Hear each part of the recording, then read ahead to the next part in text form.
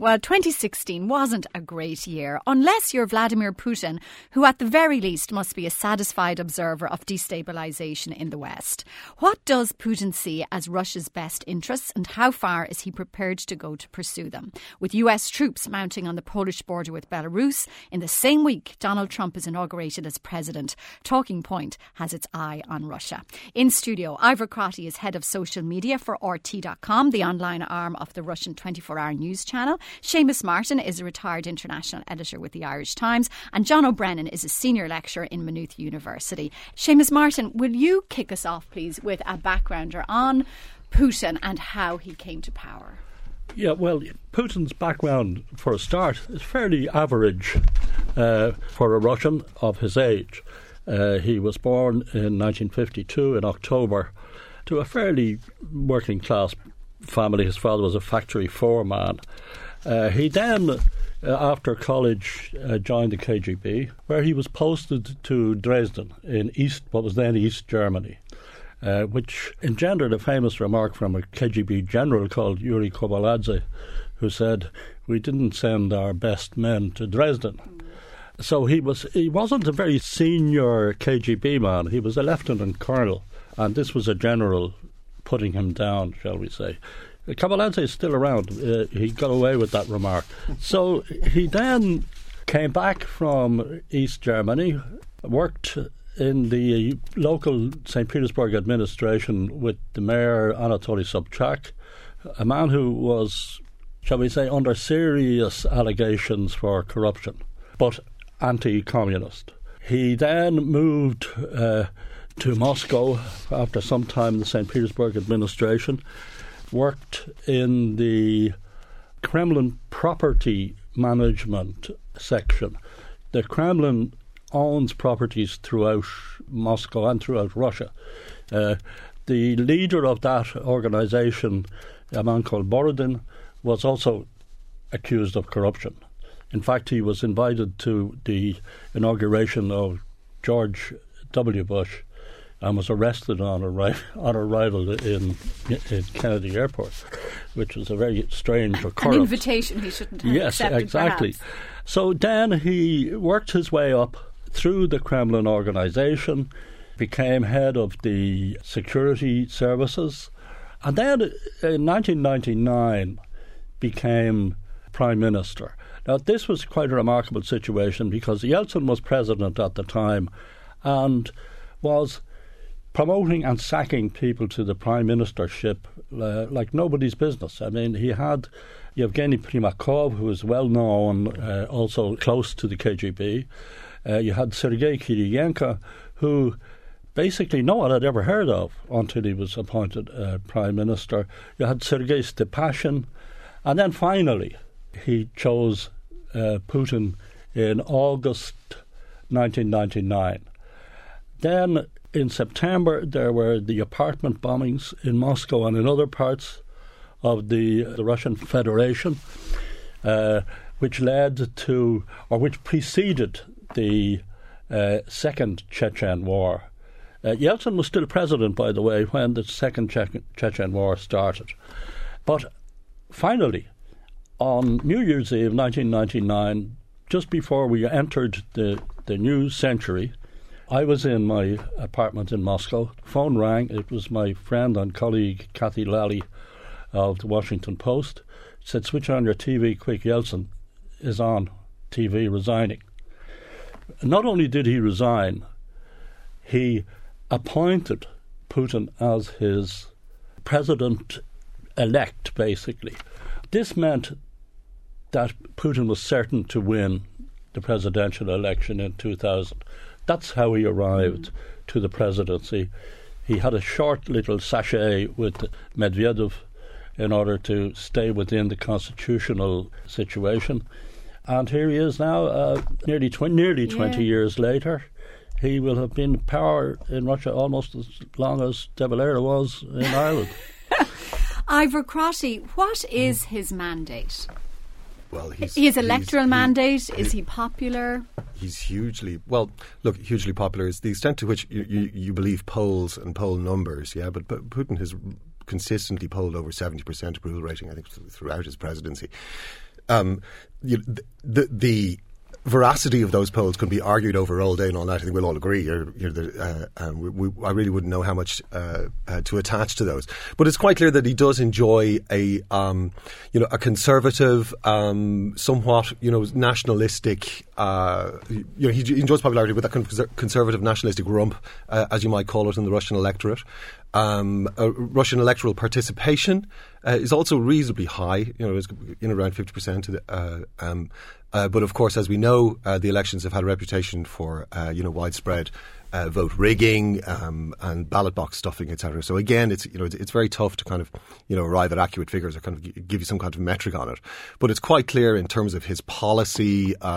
He's played himself, perhaps not unlike the De Valera comparison, as he's become somewhat akin to kind of the l'état c'est moi, and that he can rule with an iron fist if and when it's necessary in terms of like policy changes or staff changes. And for those people that do like him and approve of how he's running the country, what is it that they like?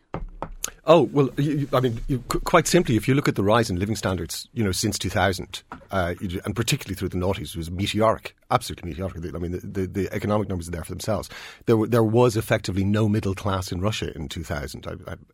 There is now. It's gigantic. I think there's about 5 IKEAs around Moscow alone. You've got to think of the scale when considering It's interesting Russia. that would be a measure of consumer sentiment, and yes, sure. It probably is, like McDonald's used to. Yeah, for example. Well, yeah, and the first McDonald's, we all know, Pushkin Square was a big deal. Since closed down, etc. But so you've seen a market economy, arise in Russia. It arose in the 90s and disastrously fell apart in 1998 and created absolute, another round of social chaos. It arose again through the 2000s. Russia found itself in a reasonably strong position going into the crisis. It was able to, into the financial crisis, it was able to buffer itself by, basically, I think in 2009 it probably had $500 billion worth of gold and foreign cash reserves. Is that what he brought, that after the chaos of the collapse of communism, that he was thought to or seen to bring a measure of order like all truisms, it's kind of true. Yeah. I mean, if you speak to anybody who lived through the 1990s, well, Shane will certainly tell you, Moscow is Moscow is not Russia, Russia is not Moscow, but there is a stability, for better and for worse. But there's certainly, there was a great economic stability and economic growth. Anybody is going. Any serious politician is going to be able to maintain a power base based on that kind of growth numbers and those kind of growth figures and the increase in wealth. But things have really, in my opinion, the Putin success story really started to fall apart once we move into that crisis era, and then you look at situations that how he dealt with Ukraine, for example, and this sanctions cycle and how the economy was really suffered from that, and certainly people you'll speak to in Moscow, small business owners and people who might need credit from banks and stuff like that. It's been quite a tough time. So that the economy helped him establish his power, but the weakening of the economy is weakening his power now. Would you say go that far? Well, I don't think. I mean, it's certainly power and mandate. Does it weaken his power? No, it doesn't weaken his power. I would say, or the power of the state. Let's say, it certainly doesn't. But it certainly does damage his reputation as a politician. Of course it does, as any economic crisis would. So, John O'Brennan, what is it that Putin sees as being in Russia's best interests globally? And as I said at the start, how far do you think he's prepared to go to pursue those? Well, I think to understand how Putin sees the world beyond Russia and how Russian elites see the world, the 1990s is absolutely critical. The collapse that Ivor and Seamus talked about, and its importance to how these emerging elites, in Putin's case coming from St. Petersburg to Moscow, who are taking over the apparatus of the state, how they view the world. And in particular, the lost status of Russia globally looms really large. I mean, Putin continually talks about the lack of respect of other leaders, whether it's the United States or those from Europe, and he has some grounds for that complaint. But I think the broader picture is about Russia's position and its decline gradually over time. Putin made a landmark statement some point in his presidency where he said that the collapse of the Soviet Union was the greatest geopolitical catastrophe in history. And he wasn't being ideologically nostalgic for the Soviet Union. Rather, it was about Russian power and how it had been so degraded and reduced over time. That's what he regrets. And so much of what he has done in his foreign policy since 2000 has been about trying to restore Russia's position in the world.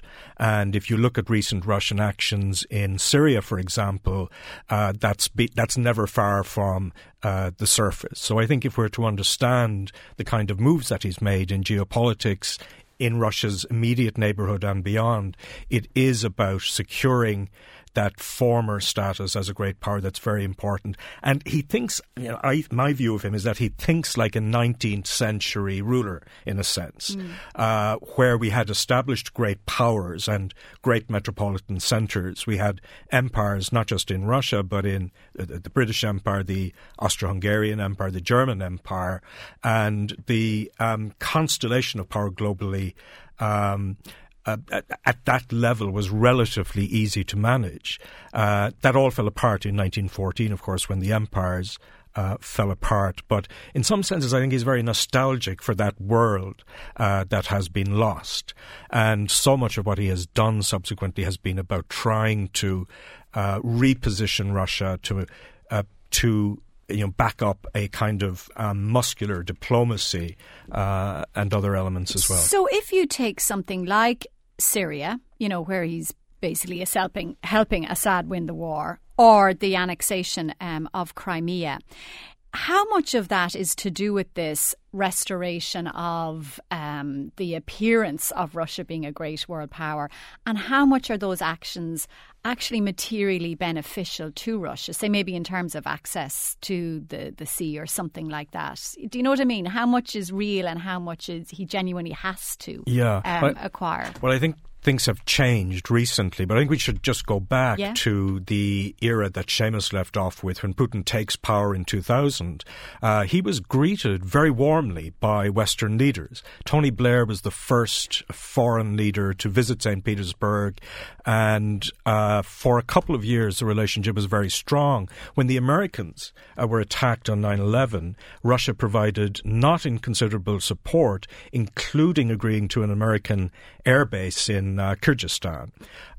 They thought it was a temporary move. They were prepared to help because they had a commonality of interests around Chechen terrorism and tackling it. But relations turned very sour simply when the Americans didn't keep their side of the bargain. There were other issues as well around debt. The London Club of Debtors, for example, was calling in Russian debts.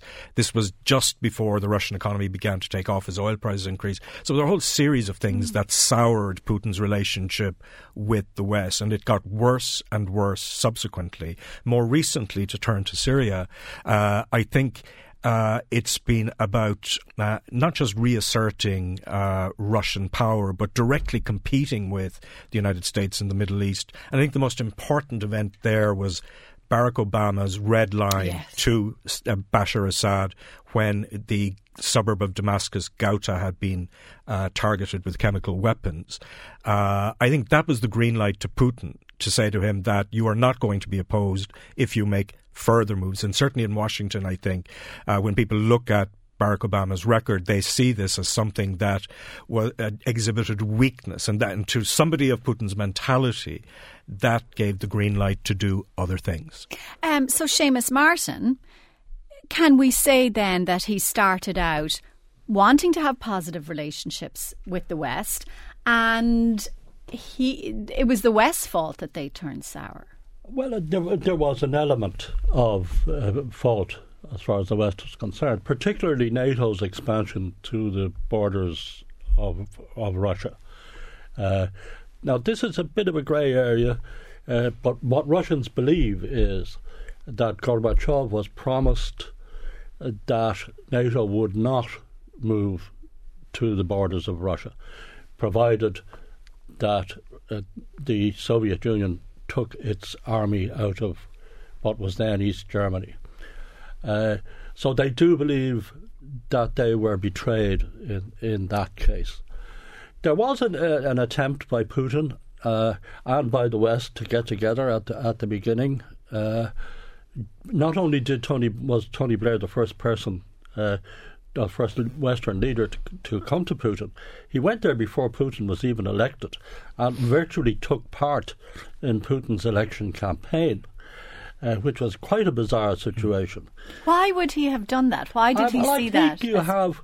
I don't want to launch a major attack on our neighbours, which some people now call Brexitistan. That's a new one, not me.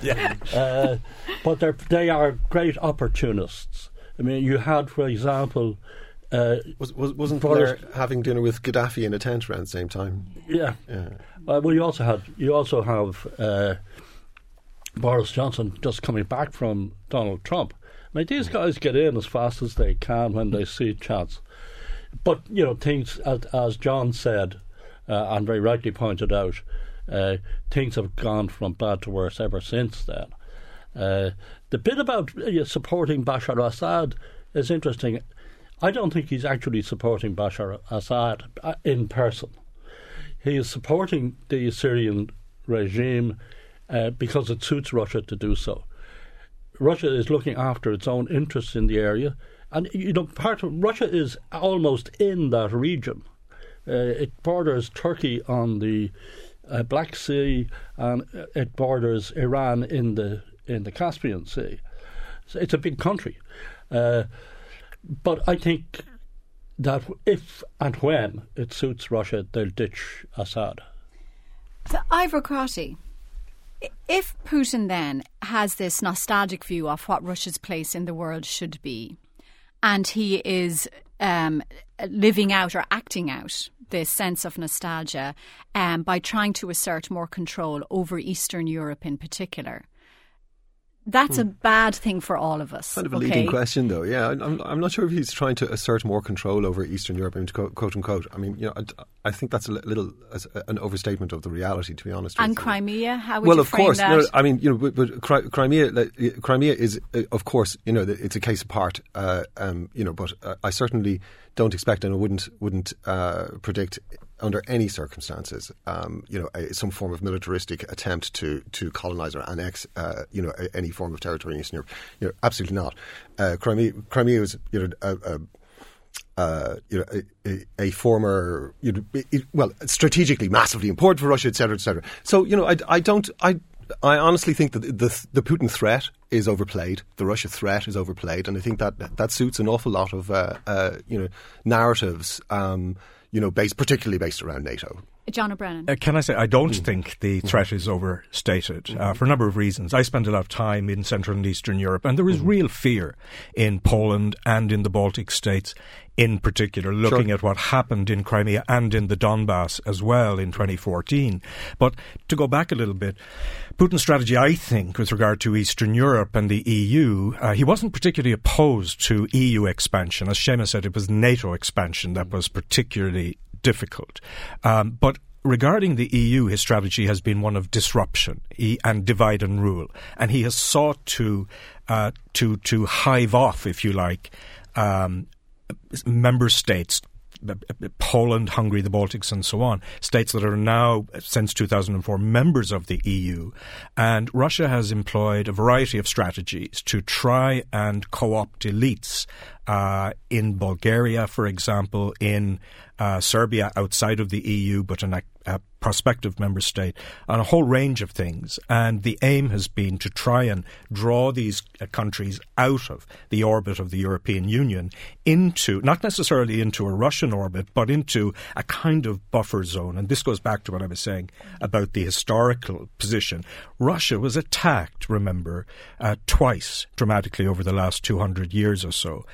By France under Napoleon and subsequently by Hitler. So the popular kind of memory of that, and what in the Second World War's case the Russians call the Great Patriotic War, is really important. So when they look at the West, they see a threat. We might look out and see a benign kind of liberal world, but that's not what many Russians and Putin see. made some odd comments a couple of years ago, talking back to the first part of World War II, when, of course, the Soviet Union and Germany were aligned, were together. And he was almost praising that original pact with Hitler and with Germany. And the idea seemed to be that he was harking back to a time when Europe and Russia would divide up influence of Eastern Europe between the two of them, that was seen as their territory. Yeah. Well, this is one of the great tragedies for me, Sarah, of this modern era, that Russia and the United States as great powers are kind of mired in history. And history tends to repeat itself in the same ways. The European Union represented something different. It was this great kind of experiment in cross-national governance, and it revolved around countries volunteering, if you like, some of their sovereignty for the greater collective good. And the tragedy is that Russia turned away from that project in the 1990s when it could have been part of it. And so in a sense, the elites have gone back to that world that we're so familiar with, this terrible Hobbesian world of tragedy, prioritizing power, strategic interests over cooperation with neighbouring states. It's that kind of return to bipolarity, John, isn't it, really? Now, Erin Bauman is a fellow at UCD's Dublin European Institute. She's based at the Harvard Kennedy School of Government. I spoke to her earlier. Now, for 10 years, Rex Tillerson has been the chairman and chief executive at ExxonMobil, the massive oil and gas company, which has done many international deals, including some with Russia. He's Donald Trump's nominee for Secretary of State. And I asked Erin about how his confirmation hearings went on Wednesday.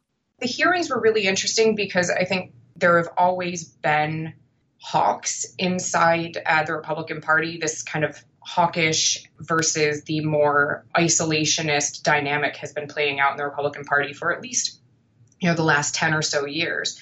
And on the hawk side, you've long had John McCain and Lindsey Graham, as well as some others, taking this very firm, almost Cold War style line against Russia, which really sees them as our primary adversary. I mean, John McCain was famously backed Mitt Romney in the 2012 election when Romney said he believed that Russia was our biggest current and potential future adversary in international affairs.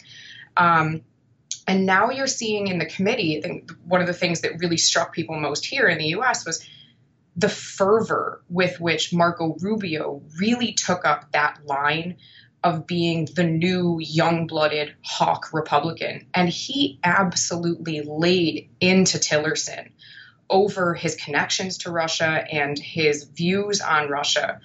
And it, frankly, at times, it seemed as though Tillerson was receiving more criticism from Republicans than he was from Democrats, at least for his attitude towards Russia. So Tillerson's hearing, much like that of Jeff Sessions and Mike Pompeo and John Mattis, have been a bit confusing in that what we're hearing is not what we're hearing from them is not what we've been hearing from Trump or from his transition team. There were points at which I was personally listening live into the hearing, and I thought to myself, I wasn't quite sure.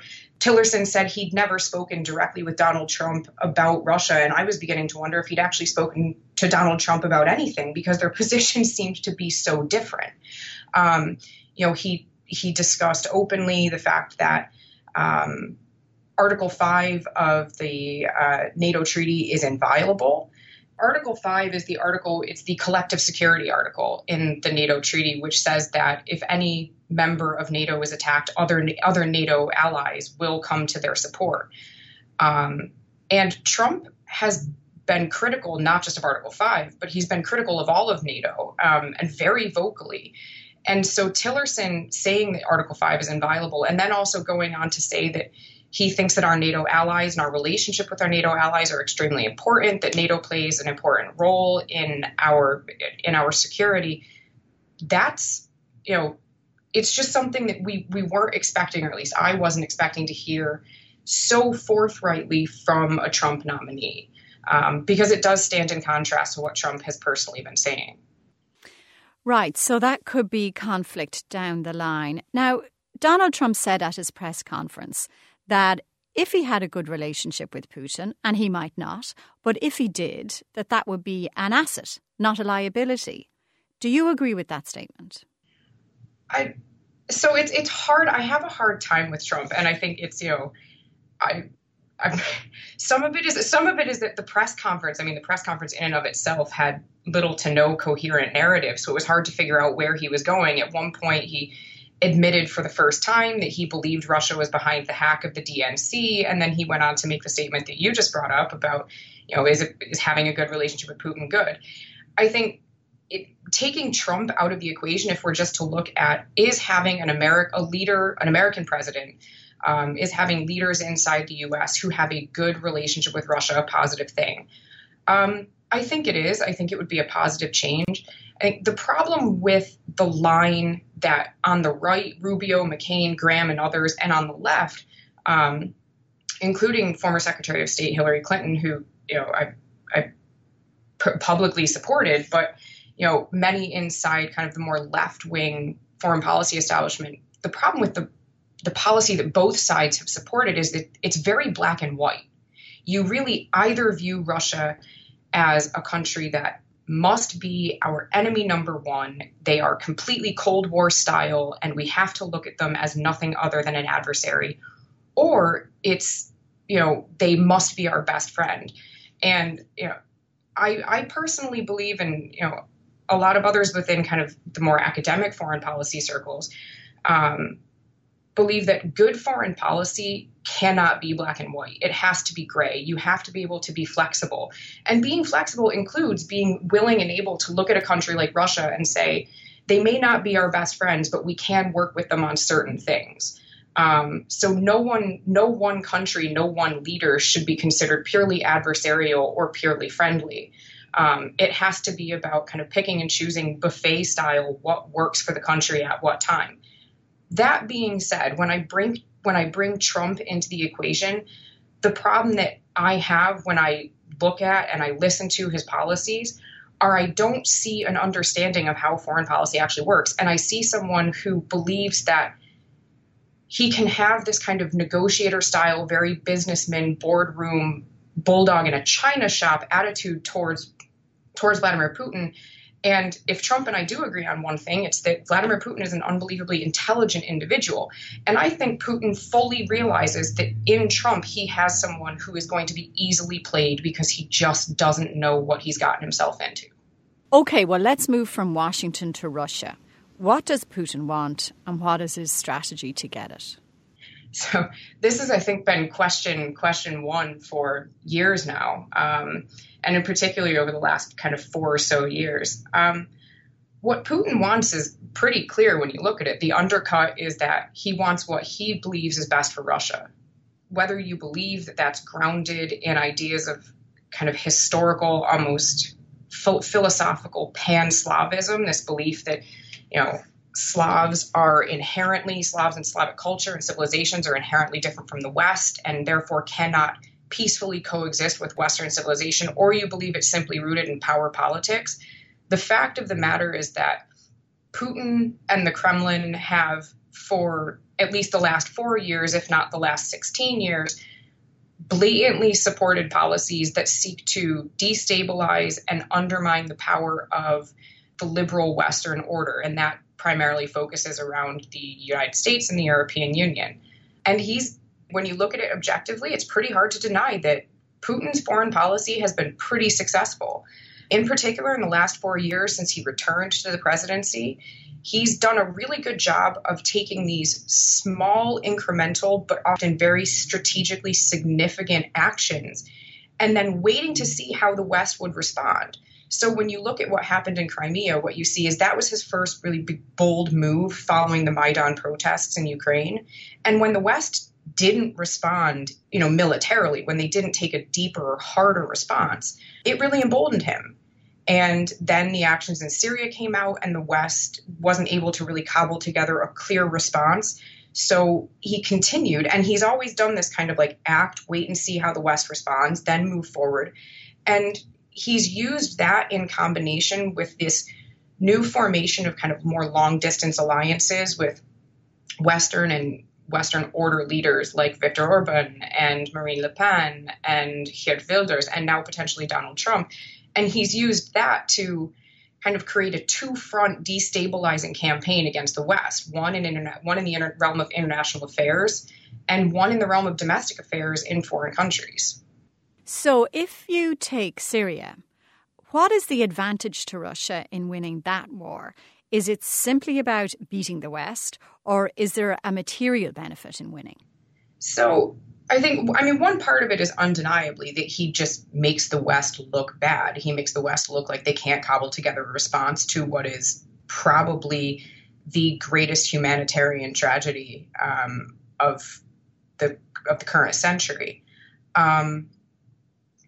But the other thing that he's able to do with Syria is he's able to kind of take a line that he and Russia have long taken, Kremlin policy, which believes that kind of this inviolability of national sovereignty and particularly government sovereignty over their own territory.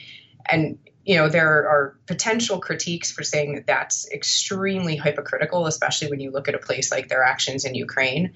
But their Russia and the Kremlin's stated line of foreign policy has always been that they believe first and foremost in the inviolability of government sovereignty over their own territory. And that's why supporting someone like Assad makes sense in terms of their dictate on foreign policy. Having him there is better because it maintains kind of status quo order, whether he is a good guy or not. Now, the other thing to be said is there's a very clear attachment between this policy, Russia's behavior in Syria, and their longstanding campaign against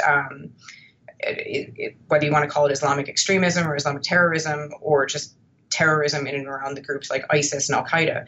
I mean, this goes all the way. Russia has long stood staunchly against terrorism. And this goes all the way back to Chechnya and the problems that they've had in the Caucasus region. So part of this campaign is also inextricably linked to their fight against Islamic extremism or Islamic terrorism in the form of ISIS in Syria. OK, but there's been an argument that NATO's behaviour on Russia's western border is provocative. So just this week, 1,000 of a promised 4,000 US troops arrived in Poland as part of what's called the biggest deployment of troops in Europe since the end of the Cold War. And it's going to see US troops permanently stationed along Russia's western border. Now, why is NATO doing this? Is it necessary? Well, I think it is necessary at this point, and I think that NATO's finally taking some visible action to stand up for Article 5, to stand up and actually flex the muscle that they do have. I mean, the bigger criticism within the West of NATO has long been that they haven't done anything. They have kind of sat around and not taken any action with this type of provocation. Now, Ukraine isn't a member of NATO. They've long been an associate.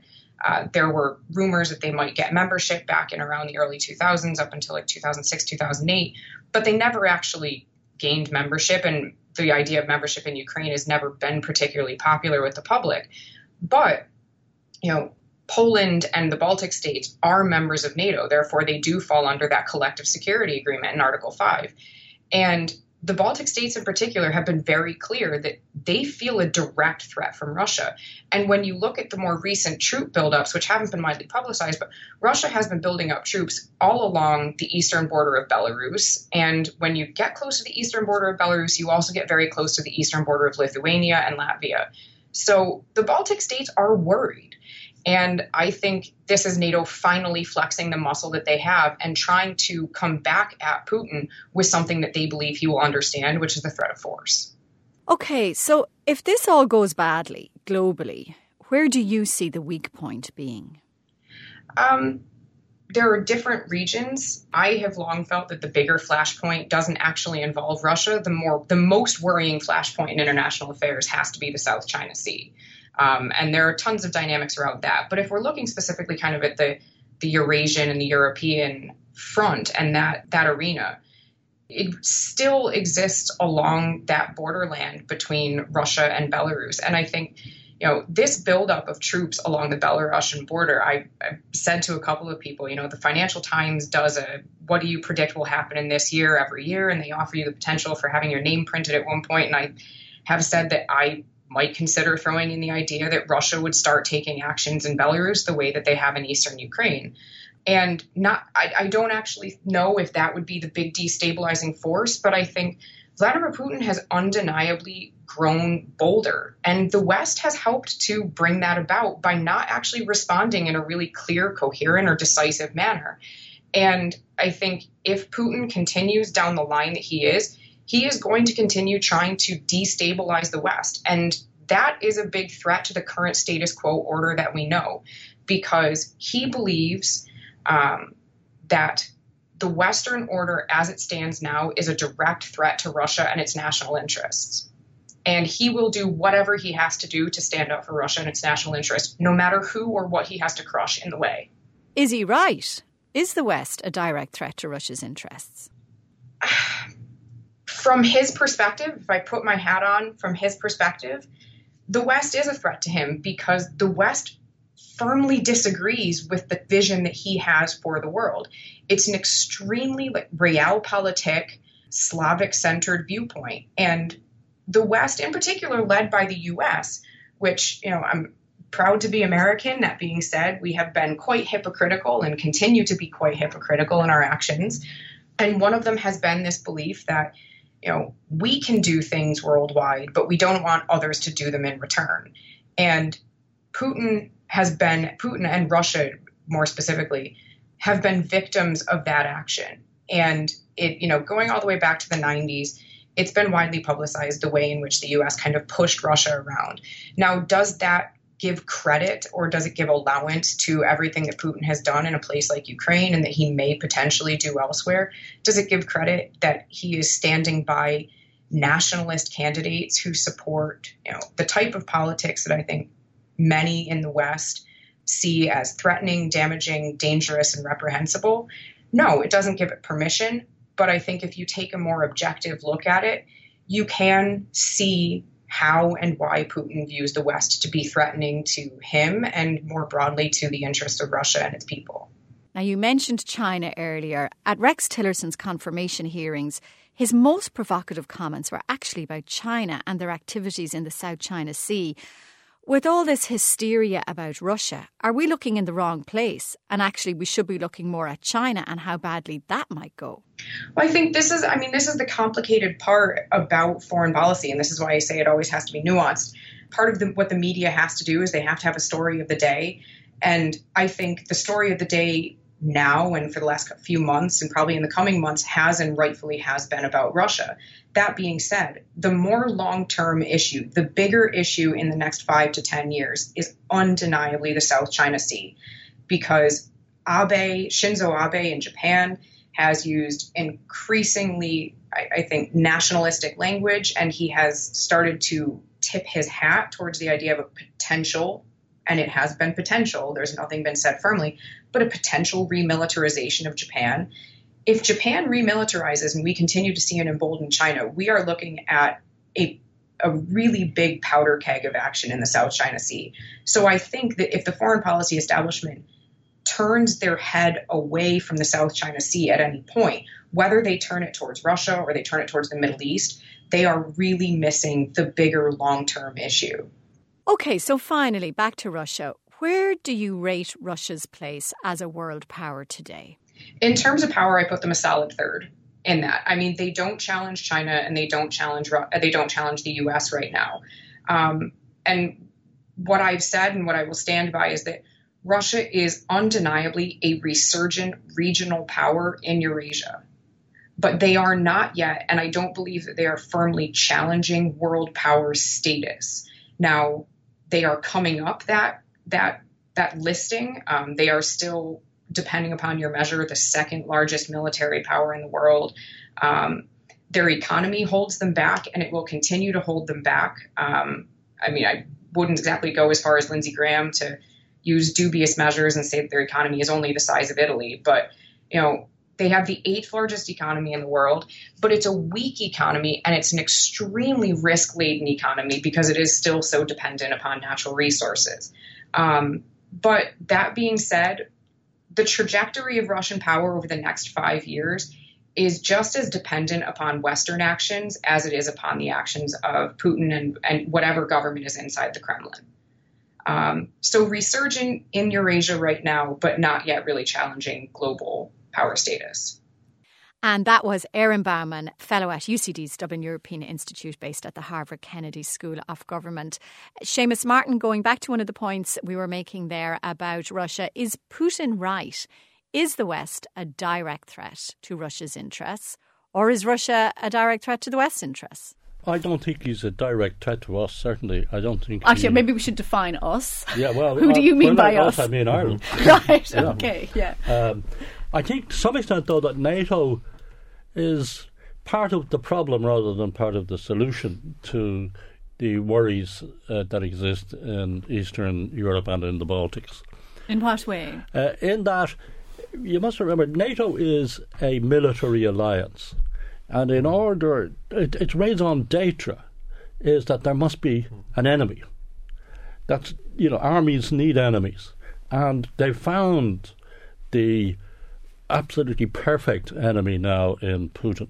They tried a few other people, but they weren't as... Does the same apply to him, that he needs an enemy? He's got this weakening economy, and there's nothing like a war to distract the people from that bad economy. I mean about that, he's not going to have a war with NATO. I mean, there's absolutely no doubt about that. Ivor? Absolutely. No, listen, we haven't mentioned Libya and NATO, and that's really important. Okay. And Europe, and immigration, and the tragedy of the Mediterranean.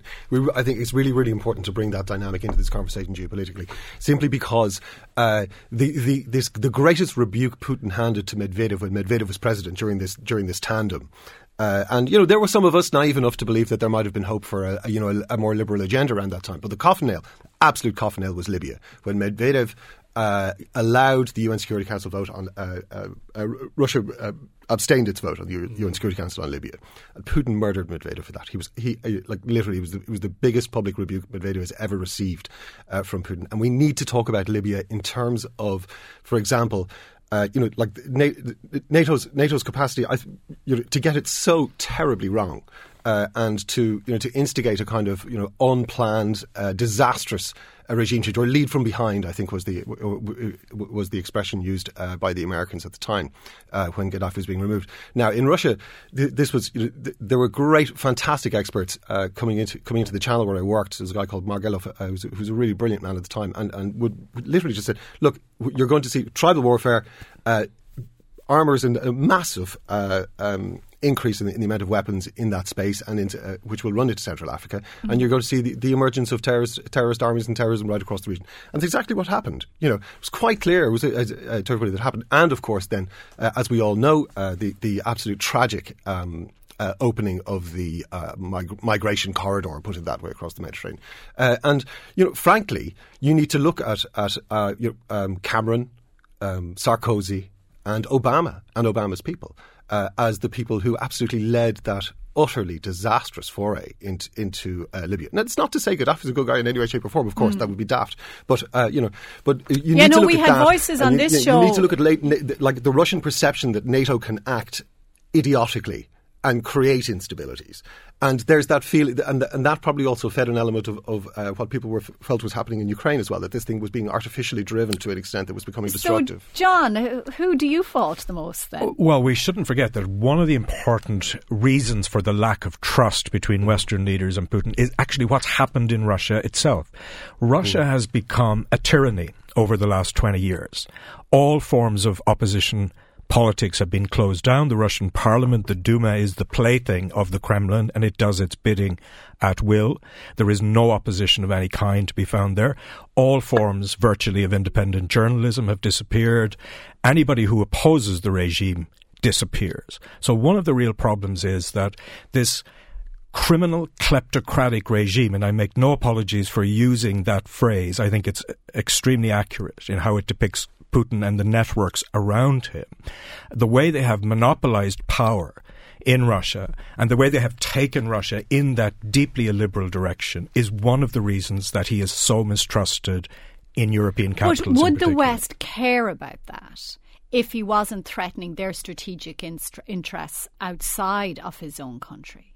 Yes, I think many leaders actually do care about those things. And one of the problems that keeps arising in the relationship with the EU is that the EU is built around the rule of law. Russia increasingly is a state defined by what Medvedev himself referred to as legal nihilism. I think John exaggerated the constraints upon the media in Russia. Now, this is a place where journalists have been murdered. Oh, yes, yeah. The journalists have been murdered here, by the way, as well. That's a completely different situation. However, there is, and there still remains, elements of a free media in Russia. For example, TV Dozhd is a TV station. It has 17 million viewers, and it is definitely independent and it takes a very strong anti-Putin line. The last time I was in Russia, I interviewed Tikhon Dyadko, who's the head of that station. They are under pressure from the state, there's no doubt about that. But there are a lot of very brave independent journalists in Russia. I'm thinking of a particularly good friend who was killed in Ukraine, called Andrei Mironov, who worked for, admittedly it's a small newspaper, Novaya Gazeta, but they've had 3 people who were killed, and they are continuing. It's a small newspaper, but it does exist. Russia is not Saudi Arabia. Yeah. It's halfway between Saudi Arabia and a Western democracy. Now, so, Ivor, I mean, your employers come under a lot of attention because Russia Today, or Publicity, RT, is funded by the Kremlin. So what are your working conditions like, or what influence, if any, do you come under? How do you answer the allegations that RT is a propaganda machine? Well, honestly, it's a question that sometimes it's just easier not to engage with, simply because you're just better off getting on with your job, and doing your job well, and publishing news, and fact. So to be honest with you, I can understand why people will, would attack the channel. They see it as mischievous, and they see it. They'll see it as pushing a narrative that certainly you won't find in a lot of the great democratic institutions of the free Western media, etc., quote unquote. So I can understand why it gets all the grief, but at the same time, the directors of national intelligence handed the channel probably, I'd say in my opinion, $20 million worth of free advertising last week with this utterly hilarious report that they tried to produce to say that by reporting on fracking, by reporting on being critical of American foreign policy, etc., that this was somehow a clear indicator that Putin was running this channel. I'll give you another great example. We here in the Dublin newsroom, we were keeping an eye on the Podesta email breaks as WikiLeaks was publishing them, and it was quite clear after a couple of days that WikiLeaks was publishing them at breakfast time in New York. So they were trying to set the news agenda each time with an email batch. Monday, Tuesday, Wednesday, about 2 p.m. Dublin time, they were published. In the Dublin newsroom, we kept an eye on it, and on the Thursday, I suggested to a young guy who had come through Storyful, one of Dublin's most ambitious and successful digital news organisations, a guy who worked there, so keep an eye on the site, have a look. WikiLeaks typically publish around this time. He went onto the site, had a quick look, came back to me and said there's 1,900 new emails with today's date stamp on it, but WikiLeaks hasn't tweeted this yet. Shall we? And I knew very well that if we were to do that, this was going to feed into like the conspiracy theory that Russia's somehow working with WikiLeaks, etc. Anyhow, we did it, and did it twice again subsequently over the next 3 or 4 days. And each time we did it, a senior Clinton campaign staffer tweeted that this was evidence somehow that Russia was working with, or WikiLeaks and RT were working hand in hand. And these were conspiracy theories peddled around by journalists, who work for the British or the Radio Free Europe, Radio Liberty, Washington Post picked it up and said, and it's a conspiracy theory, like WikiLeaks themselves said we'd uploaded the files, Like John, so there's an awful lot of, and we're getting it close to fake news and all that kind of stuff as well. but even on that, I mean, John, I noticed stories during the week where, Russia gets accused, or even RT.com was being accused, and headlines are still there of taking over CNN's feed. C-SPAN's feed, thanks, Ivor. And actually C-SPAN admitted, oh no, they didn't, it was just a mistake in our internal router, but the headlines are still there. Is there hysteria about fake news and propaganda? Yes, and it goes way beyond Russia, and it's completely justified. My own one experience with Russia Today, RT's predecessor, before it was rebranded, entirely different to Ivor's. I had written something that was critical of the European Union and its refugee policy. And Russia Today took this up. They phoned me. I was in Warsaw. It was this time last year, I think. And I did the George Hook show. And then I was supposed to go on Russia Today, and they called me because they presumed I was taking an anti-EU line. But I made it clear to the producer that I was also going to criticise Russia. I was quietly dropped from the show immediately because they were not prepared to tolerate any challenge to that narrative. Now, that's rather typical. And I have to say to Ivor, I think you do work for a fake news channel. Well, that's your opinion, and I'll fight to the death for you to maintain your opinion. Fine. You're welcome to it. Seamus? Yeah, there's a lot of fake news around. And I think we've got to look at where the fake news is coming from, and it's coming from both sides, in my view. For example, the dossier released by the intelligence agencies in the United States gives absolutely no evidence of what they're putting out. They're saying that Russia influenced the election. I think Russia may have tried to influence the election, but I think James Comey was a much stronger pro-Trump actor in the situation. The FBI director who leaked that Hillary Clinton and then was being investigated. on Tuesday in the Senate hearing, he says, quote, "We never confirm or deny a pending investigation," which is exactly what he did. OK, look, we're coming to the end of the programme, and maybe, John, I'll give you the last word. Are you worried about Russia's actions, say, in the next 12 months? So it's bad enough with Brexit, it's bad enough with Trump, but Russia could prove to be a dangerous international actor. No, I'm not worried about Russia. I'm worried about Trump, okay. As most decent, civilised people are. Both of them, both Putin and Trump, are enigmatic figures, but the enigma that Trump poses is far more dangerous, I think, than that posed by Vladimir Putin. Okay, and he is going to be inaugurated next Friday, so next Saturday morning we will, probably along with everyone else, but no less, we're going to be taking a look at the inauguration and perhaps what the next year will bring. So I will wrap it there for today. John O'Brennan, Ivor Crotty, Seamus Martin, many thanks for joining me today. Marion Kennedy was in sound. Thank you for listening.